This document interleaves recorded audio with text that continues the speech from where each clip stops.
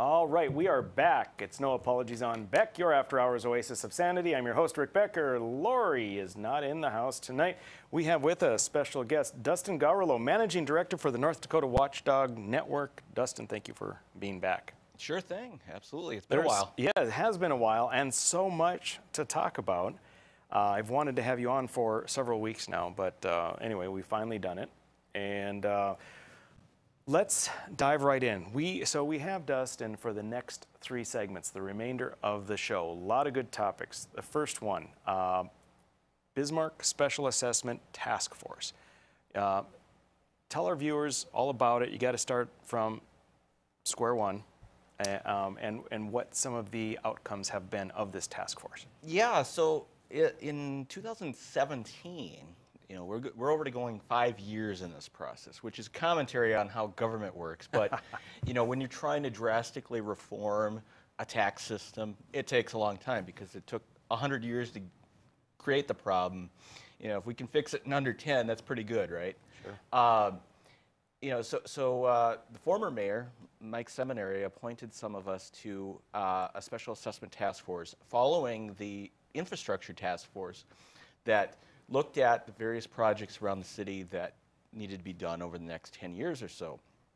And, we've been looking at whether the current way that Bismarck uses a special assessment process, both on new development, what we call greenfield development, where you take raw ag land and turn it into a new subdivision, and the way that the city uses special assessments to pay for maintenance of existing streets in the old parts of town, where you have varying situations of quality and degradation on the pavement. And, people always complain about special assessments, probably even more so than property taxes themselves, because when you get a special assessment, it's usually a very large dollar amount. All of a sudden, it only you get assessed this every 8 to 15 years maybe, but it's a $8,000 bill out of the blue, and you pay it off annually, but there's a sticker shock factor to the way it's done, and there's a lot of ambiguity to the process that's used by the city, even though it's well established in state and local laws. There's just a lot of mystery around it, as there is with a lot of governmental things. And our task force over the last 5 years has now been looking at how we got to the position of using it this way to pay for maintenance, why we don't use property tax to fix our streets. You ask the average person on the street if they know how the streets get paid for. And most people say property tax. In Bismarck, $0 go to streets from your property tax. The only property tax dollars that indirectly go to streets go to the engineering department. And so there's this kind of perception that property taxes pay for streets, but yet we're using special assessments to pay for them. And there's a lot of, it gets into the nuance of how things have manifested over the years. And so we have tried to develop a way that we can measure use of streets, to try to levy a fee on households that somehow measures their actual use. And as conservatives, we always want to derive our revenue from actual use. Well, when it comes to using streets, it's very difficult to determine who's actually using them and benefiting the most, because we don't have a real good way to track people's car movements, and until the federal government overreaches and forces us to put little black boxes into our cars and track our every movement and taxes on the mile, we're not going to have a good way to actually do that. And maybe obviously that's going to be a big fight in the next few years when it comes to the federal government. But until we have that real good way to measure use, we are kind of stuck in the approach of adopting, at least this is what we're looking at right now with the Special Assessment Task Force, adopting sort of an insurance model where we try to minimize the impact to everybody. We, instead of using every several years assessment, go with a monthly fee that goes into a pool that then is used to maintain the streets in relatively the same schedule as is used now with special assessments. But instead of it being levied as a basically lien against your property, it's just a monthly fee that you can budget for. And the theory is that if it's monthly and it's low, that it'll be easier for people to handle, it'll be easier to budget for, and it will allow for fixed income residents to stay in their homes longer. Sure. So, and this is relatively new to me, but so I don't have a strong feeling in favor or against it. But one of the things that comes to my mind is the pitfalls of so many government programs. If you take away the direct effect, this is a street I live on, here's what they're doing, it's costing me a bunch of money. When it's just sort of spread throughout, it's hard to try and find accountability or understand that you're getting a bang for your buck. Certainly the ability to, I mean, because now if there's going to be a special assessment, you could get enough of your neighbors to say, we don't want to do that, right? Yes, the current process has a protest process, and that's one of the things that has actually led to this task force being created, is that there's so many areas of town that protest out of paying for the special assessments to get their streets redone, that by the time the street actually gets done, there's more damage than there otherwise would be, and the city has to basically rip out the street and start over, which then actually increases the cost, because if there would have been a maintenance process other than just filling potholes to maintain that street, there may have been, in a lot of cases, the ability to extend that life of that existing street. And so a lot of people, I think, protest out thinking they're saving money, but as with everything, when you kick the can down the road, you're going to pay more when you put things off. And so there is that issue, and that will be one of the big stumbling blocks to selling it to the public. But I think that overall people realize that you have to maintain what you have in order to go forward. But let me ask one more thing. What about people that are looking right now at an $8,000 bill that's assessed to their property, and now they're going to start paying a fee? Does the plan take away their special assessments and put it in like a unified pool? The way that we're going to do it is, like I mentioned at the beginning, there's greenfield specials, which are brand new lots that you buy a brand new house on. Those specials people will still have to pay for, because those are not related to the maintenance. But when it comes to existing maintenance specials, under the plan that we've been debating, part of the fee would actually be to pay down the existing maintenance specials for those who have existing balances, so that people don't have to pay double in all situations. There's going to be some people that, they just paid theirs off and now they're going to pay in, but there's always going to be kind of a painful transition period. But the idea is that hopefully this new system that we're creating will be more fair going forward and end up saving everybody money in the long run. Interesting. Very interesting. All right. Dustin, we are going to hold you over. Next segment, more interesting topics. Ladies and gentlemen, we'll be right back.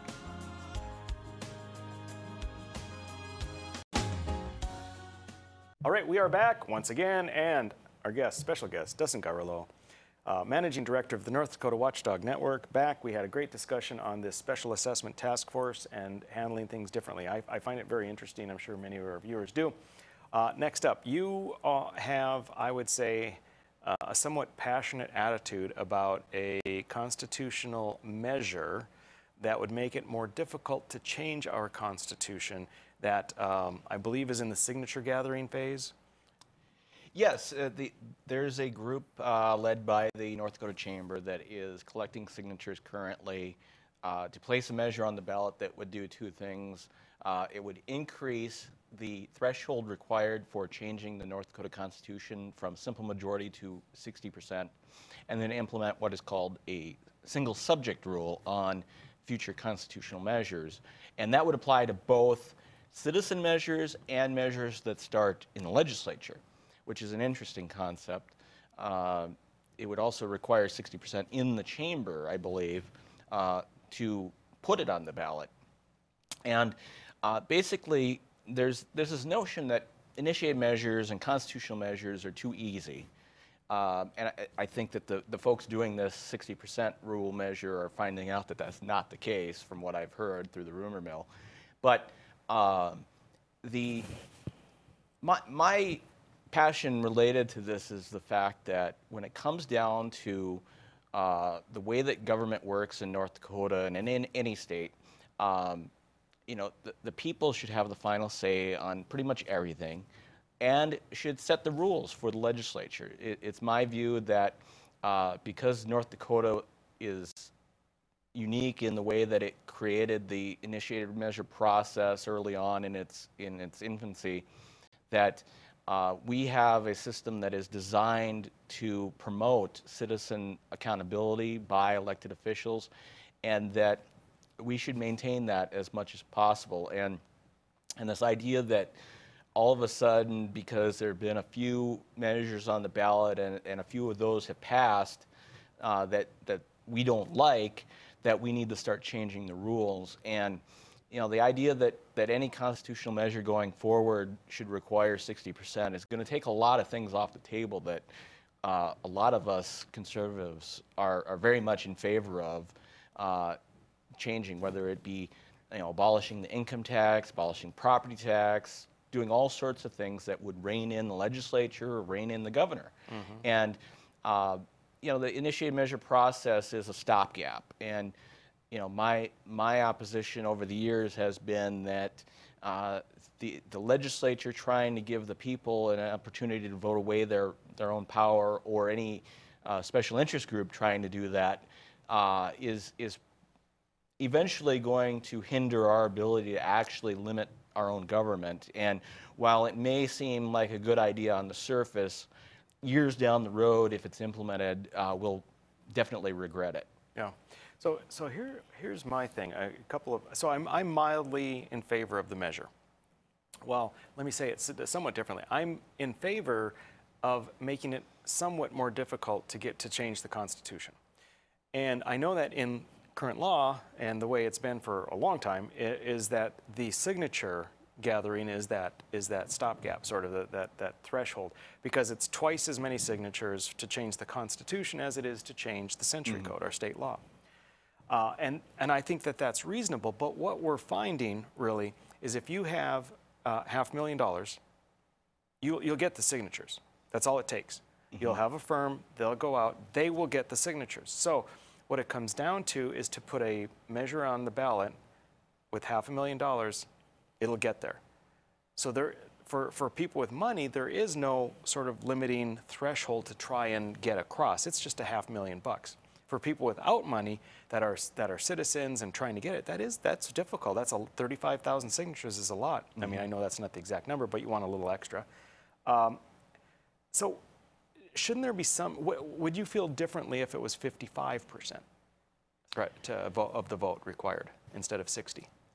No, because I think 55% is too arbitrary. Like, it's just grabbing a number. And there was a bill last session regarding school bond elections that would have set different school districts based on their population at 53% or 55%, and it just didn't really make any sense. I would agree that, you know, if you're going to do something, and I suggested this in the last session and in 2019 when the legislature was looking at the 60% rule and the House actually voted in favor of it, that, you know, I would be in favor of increasing the signature threshold if we had a modernization process for that signature threshold in the form of online signatures. Mm-hmm. I would like to get more citizens involved in the process. I think that increasing the threshold to, say, 10% of the population, and then creating a system where people can go onto the Secretary of State's website, read the measure in full, get information from both sides, and then, you know, using their driver's license or whatever form of identification, sign to support it, because that will allow people to be more informed when they're signing. Mm-hmm. It'll get more people involved, and it actually would take the money out of the process. It's my view that with all the ways that both the legislature and now the chamber's approach, all these approaches to make it more difficult actually increase the amount of money required to do it. Push the true grassroots people that don't have money out, and ultimately will empower the out-of-state interests that like to dump money into North Dakota.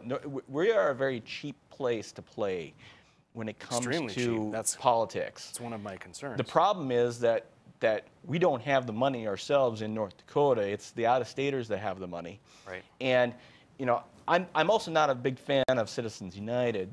Back in 2017, I helped put together a bill in the legislature that would have regulated the amount of money and where money could come from for initiated measures. Basically a one-for-one rule that says for every dollar out of state, you got to raise a dollar in state. So if you can raise $2 million in the state of North Dakota, you deserve to get $2 million from California, because we both know that it's next to impossible to raise $2 million for a measure in North Dakota. Yes. So if you're that popular, you should win that lottery. Unfortunately, the very same special interest groups that are in favor of increasing the threshold and making it more difficult were the ones that were loudest against doing anything on the campaign finance side of it. Very interesting. Very interesting. Well, it's an interesting measure. I think that there are good folks, well-intentioned on both sides of it. It's a matter, I guess, of how you feel about the ease in which the Constitution can be changed. I do like your idea about making it easier to vote online. I'm sorry, to get the signatures online, because at least that's an equating factor between the big money bags folks from out of state and citizens groups that can then access those same signatures without having to struggle with the money. All right, 1 minute. I want to give you, you've had some interesting comments about the Civil War in the North Dakota GOP. Yeah, it's definitely been an interesting thing to watch. I've limited my exposure and involvement to it in recent years. You know, to me, it's interesting that the folks, there's a lot of purging and counter-purging going on, it seems to me. You've got folks that would like to push out the establishment and based off of ideology, and then you've got the establishment that has brought it upon itself to beat them to the punch. The counter purge is really in full force right now, and you know, we see this all the time. You know, last time I was on, we talked about the various waves that have come into the party. Every few years, there's a new group that thinks that the last groups were not conservative enough, or something. And you know, right now we've got a fight going on, and it'll be interesting to see what happens. I think that a lot of it comes down to money. The party's finances are not as good as people think it is. No. And you know, you got to have leadership that can raise money, or else things start to crumble. Absolutely. All right, very good. Dustin, we're going to come back for a final segment. You've got an announcement, I think. At least it's an announcement to me, folks. We'll be right back.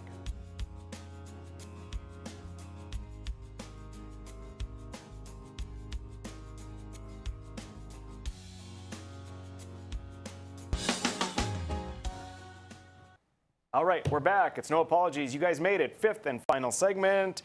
Dustin Gawrylow, you are going to finish us out. And it sounds like you've got plans. Tell us about your plans in these next few months. Yeah, I have been approached over the last several months to consider running for office. And as of about 4 months ago, there were about 3 different offices that people wanted me to run for. And I'm sure you can guess which ones. But I am announcing that I'm running for the Burleigh County Commission. And I've set up a website at moveburleighforward.com.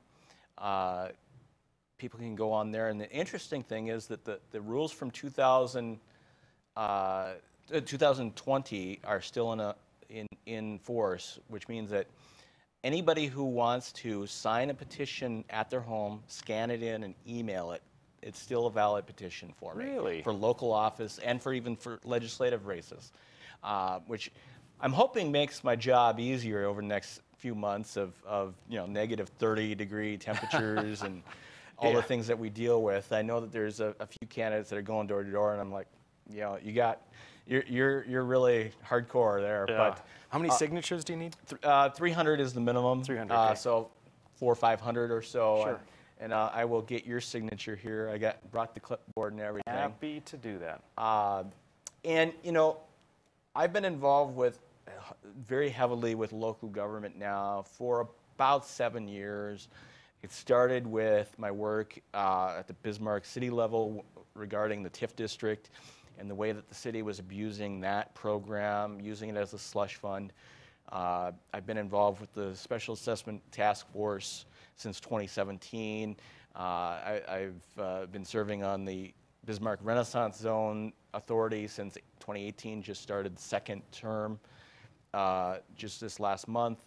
And, there's a lot of local in-the-weeds issues that regular people just don't have time for, don't understand. And, we talk about all these big picture things with federal government, with governor, with legislature, but the bulk of the actual policy work, in my view, in the last 10 years is actually at the local level. Because while there are fights, there's actual movement that can be made. And we've seen things at the local level regarding all these different policies and personalities that have come through. And there's a distinct lack of big picture understanding of the way that state government works with local government, the things that both the county and the city have to deal with that are imposed on them by the legislature. A lot of them, they have no say in the matter. A lot of local budgets are really not discretionary at all, just like at the state level. When you're dealing with the federal money, very little of that is really discretionary, even though it looks like it might be. In most cases, it's not. And there's a need at the local level to understand how all these things work together. And I've been lobbying at the legislative level now for 13 years. I believe my last session was my 8th session. And so between that and the work that I've done at the local city level, I think that being able to kind of create a sort of a synergy of understanding of the different levels of government makes me qualified for the county commission. Yeah. Wow, that's great. How many seats are on the commission? How many seats are up for election, and who holds those seats that are up? There are 5 seats total. There are 3 seats up this time around, and the incumbents that are due up for re-election are Mark Armstrong, Jim Peluso, and Jones. I forget her. Oh, Kathleen? Kathleen Jones. And so it's unclear who all is running. It's still kind of up in the air. There's different rumors floating around. We're all kind of waiting for official statements to be made. But there's definitely some things to be done. The county commission's going to be looking at, in the near future, expanding its home rule charter. I've applied for that committee as well. There are some issues at the county level. A lot of them deal with property rights, basic property rights. Things like people running their snowmobiles in other people's ditches and messing up their driveways, and very basic type of stuff that need to be addressed. Gotcha. Interesting. I will say I certainly hope that someone like yourself might take Kathleen Jones's seat. Nothing personal. I always clarify it's nothing personal, but politics in that area is absolutely antithetical to what I think is the best way to govern a county. So, yeah, there's a lot of interesting things on the county commission, and the Burley County has been, I think, quite good in keeping property taxes low and focusing on that type of issue. There have been some interesting things that have come up with regard to refugees. Do you see, if you're on that seat, any fights that you might be willing to, you know, that hill to die on, as they say, the proverbial hill. Anything that you can see in the near future? Well, you know, I think my philosophy is as well established as anybody who has never been elected to anything can be. But as I've learned in these various positions where I actually am at the table and have a vote, it's not as cut and dry as people think. And at the county level, I don't think that there's a lot of hills to die on. I think that managing the interaction between governments is the biggest thing that I see. There's a lot of communications issues between the city and the county when it comes to things like extraterritorial zoning, which is a whole topic of its own. You know, I consider it to be regulation without representation. Yep. And I think that the relationships that I've developed with the city commissioners and with city staff over the last few years would put me in a good position to deal with those sort of situations. Yeah, awesome. Well, it sounds great. I wish you the best of luck. It's always a pleasure to work with you, no doubt about it. We'll have you on again. Lots of good topics. We could keep going on. Folks, we'll be back next time. No apologies.